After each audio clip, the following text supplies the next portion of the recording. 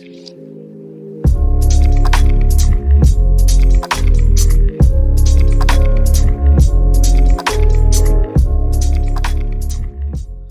everyone, and welcome to the Readthrough, episode 5. We last left off with the guys trying to evade Sergeant Foley and Peters in the school. Be sure to listen back on previous episodes and get involved. Be sure to check out the Facebook page Winged Rex Productions and enjoy. Exterior back of school night. Ben and Donna are going to the back door of the school where the gang entered earlier. Ben: well, if it was the boys, they went through here. Donna says: Ben, if it's not, we can get in serious trouble. Hell, even if it is them, we can still get in trouble. Ben says, look, if we can't find them, we can always leave, okay? And act like nothing happened. Ben goes to the door. Donna shouts, Ben. Donna takes a moment. She says to herself, nope, I'm going to wait right here. And she pauses for a second, and then she doesn't, and she follows him a few seconds afterwards. The interior of the school night. Jeff and Alison are walking the hall of the school. They're not sure if they are looking for the others or trying to get away from the cops. Alison: look, we can't just keep walking around for something to happen. Alison: we can't just keep walking around waiting for something to happen.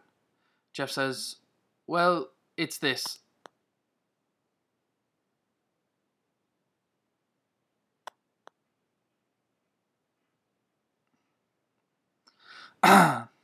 Well, Jeff says, well, it's this, helping Tyler get his watch, or we can go and find Matt and Rob.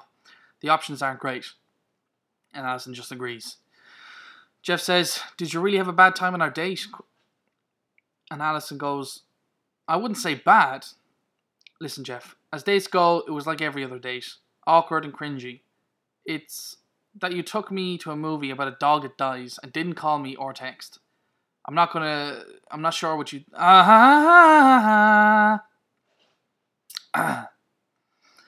Jeff and Alison are walking the hall of school. They're not sure if they're looking for the others or just trying to find an exit or just walking aimlessly. Alison says, look, we can't keep walking around waiting for something to happen. And Jeff replies, well, it's this. Helping Tyler get his watch or find Matt and Rob. None of those options are great. Yeah, she says. There's a bit of a pause.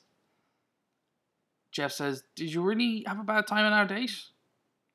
Alison says, I wouldn't say bad. Listen, Jeff, as dates go, it was like every other date in history. Awkward and cringy.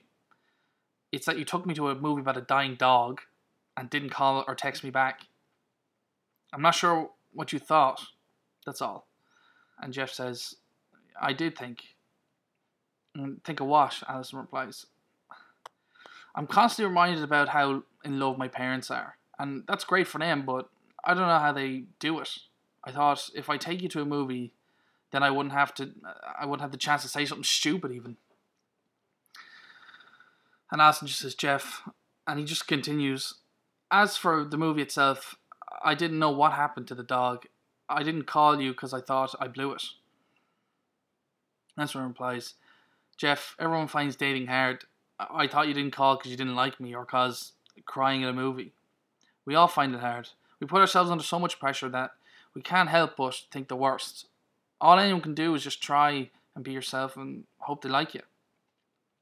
Jeff says, you're pretty smart for someone that goes to East High. Ha! I'm pretty sure I'm considered a genius here. All of a sudden, a bright flash of light shines on their face. Sergeant Foley says, hey, you two, stop right there. Alden just says, oh shit, run. Jeff and Alison take off running down the hall and Sergeant Foley follows close behind. The interior of Mr. Goldberg's class, night. We see Tyler enter Mr. Goldberg's class, being careful to stay quiet as possible. He walks over to Goldberg's desk and tries to open the drawers, but none of them are open. He just says, oh, come on, man. He slumps to the floor in frustration. He then sees a screwdriver across the room and he walks over and grabs it. I hope this works, he says. He walks back to the desk and, not knowing what drawer the watch is in, becomes a little hesitant. He then decides just to go for it and starts to wedge the screwdriver in one of the drawers. He struggles and starts to apply more and more pressure, then boom, the drawer bursts open. He starts to rummage through it but finds no watch. God damn it, Tyler says. He decides that he needs to go open the hall and goes through one by one. The interior of the school / Veronica's bedroom. Night. Ben and Donna are in the gym locker rooms looking for the guys and they're whispering, Rob, Matt. Donna says, Matt, this is no use. We could be here all night. Ben replies, just a little longer. We'll be out of here in no time. Donna says, oh my God, what? I didn't even think. Think about what? Donna. Veronica. Oh, Matt's girlfriend. Donna says, yeah, he could have been there the whole time. Who knows, maybe Rob was with him. Ben mutters under his breath, I doubt it. What? Donna says. He goes, nothing. Give her a call. Donna takes her phone out and calls Veronica. We see the conversation of the two cut back and forth. Veronica's phone rings in her bedroom. Hello? Veronica, Donna says. Oh, hi, Donna. Yeah, it's me. How are you? I'm good. It's really late. Is everything okay? No, I can't find Matt anywhere. I was wondering if he was there, maybe even Rob. No, he's not here. Where are you? Oh, nowhere. It's actually quite silly. We think they might be in the school. The school? Wait, who's we? Rob's father, Ben. He's with me. But look, don't worry. I'm sure they're not here anyway. Sorry for keeping you up. Veronica just says, okay. Okay, bye, dear, Donna replies. The phone call ends and Donna just looks at Ben. Well, I'm not there. Back in Veronica's room, we see her with confusion on her face, not knowing what to make of that call. She thinks of calling Donna back. She decides against it, grabs her coat and rushes out of her room. She's heading to the school. Interior school night. Matt and Rob are walking down the hallway looking for the others. Matt says, oh man, where is everyone? Rob replies, they probably bailed, which is what we should do. I actually can't take any of your complaining anymore. I have an idea, Rob says. Why don't we find the head office and check the cameras? That way we can see where everyone is, even if they're still here. Matt says, that's actually not a bad idea at all. If they're still there, we can find them and leave. If not, we can still leave, but come on, let's just go up there. The two guys see a door with head office written on it, on the glass. They enter quietly, being careful not to make any noise. Matt says, look, that's the computer there. Matt points to the main office computer with two screens. Rob sits in the chair in the computer with Matt over his shoulder. He begins to press buttons, but nothing's working. The power is off. Rob says, oh shit, the power's off. What now? Matt replies. We see if there's a fuse box somewhere, maybe? Matt begins to look around the office for a fuse box, checking under tables behind doors to see if there's anyone. Then he catches in the corner of his eye in the top corner of the room. Ah, got it. Cool, now flip the switch up. Matt looks at the fuse box, and there's about 20 switches. He just says, Rob, there's about 1 million switches here. Flip one and see, Rob replies. Matt flips one of the switches on, and we come to the football field with the floodlights bursting on.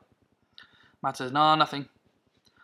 Rob says, try another. Matt flips another of the lights. Matt flips another, and the lights in the room all over the school come on. And Matt just says, oh shit. Turn it off. Matt quickly flips down the switch again. Matt just says, do you think anyone noticed? We now see all the people in the school. Tyler is halfway through Mr. Goldberg's desk, and he just says, what the fuck? Donna and Ben are leaving the locker rooms, and this happens. Okay, something's definitely going on, Ben says. And Jeff and Alison are stood under a flickering light bulb. And we cut back to the two cops split up but talking on the radio. Those little bastards. You better hurry up before they start causing damage. We come back to Matt and Rob, frightened and in shock. Rob says we better hope no one is still here. Matt says, hold on, I'll try this one. He flips the switch and all the sockets in the room have power. The TV's computer comes on and fans. Anything that's plugged in turns on. Rob says, yes, hold on, I'll get the video feed up now. Interior Mr. Goldberg's class night. We see Tyler still working on opening the drawers of Mr. Goldberg's desk. He has one more to go and a look of disappointment sweeps across his face. A tear starts to fall down his cheek and he begins to remember his mother. Him and his mother were laughing together, but he seems much older than he told Alison. This was about 2 years ago, and then he remembers how she left. In a hospital bed, she dies with Tyler and his dad around her, as his heart rate monitor slowly turns to nothing. He sits forward towards the last drawer and jams the screwdriver with tremendous force, twisting and turning with everything he has to pull the drawer. He holds it and just stares at it ticking. Okay, guys, so that's it for today. Thanks for listening. I will be hopefully releasing an episode now every week that I can get a schedule back together.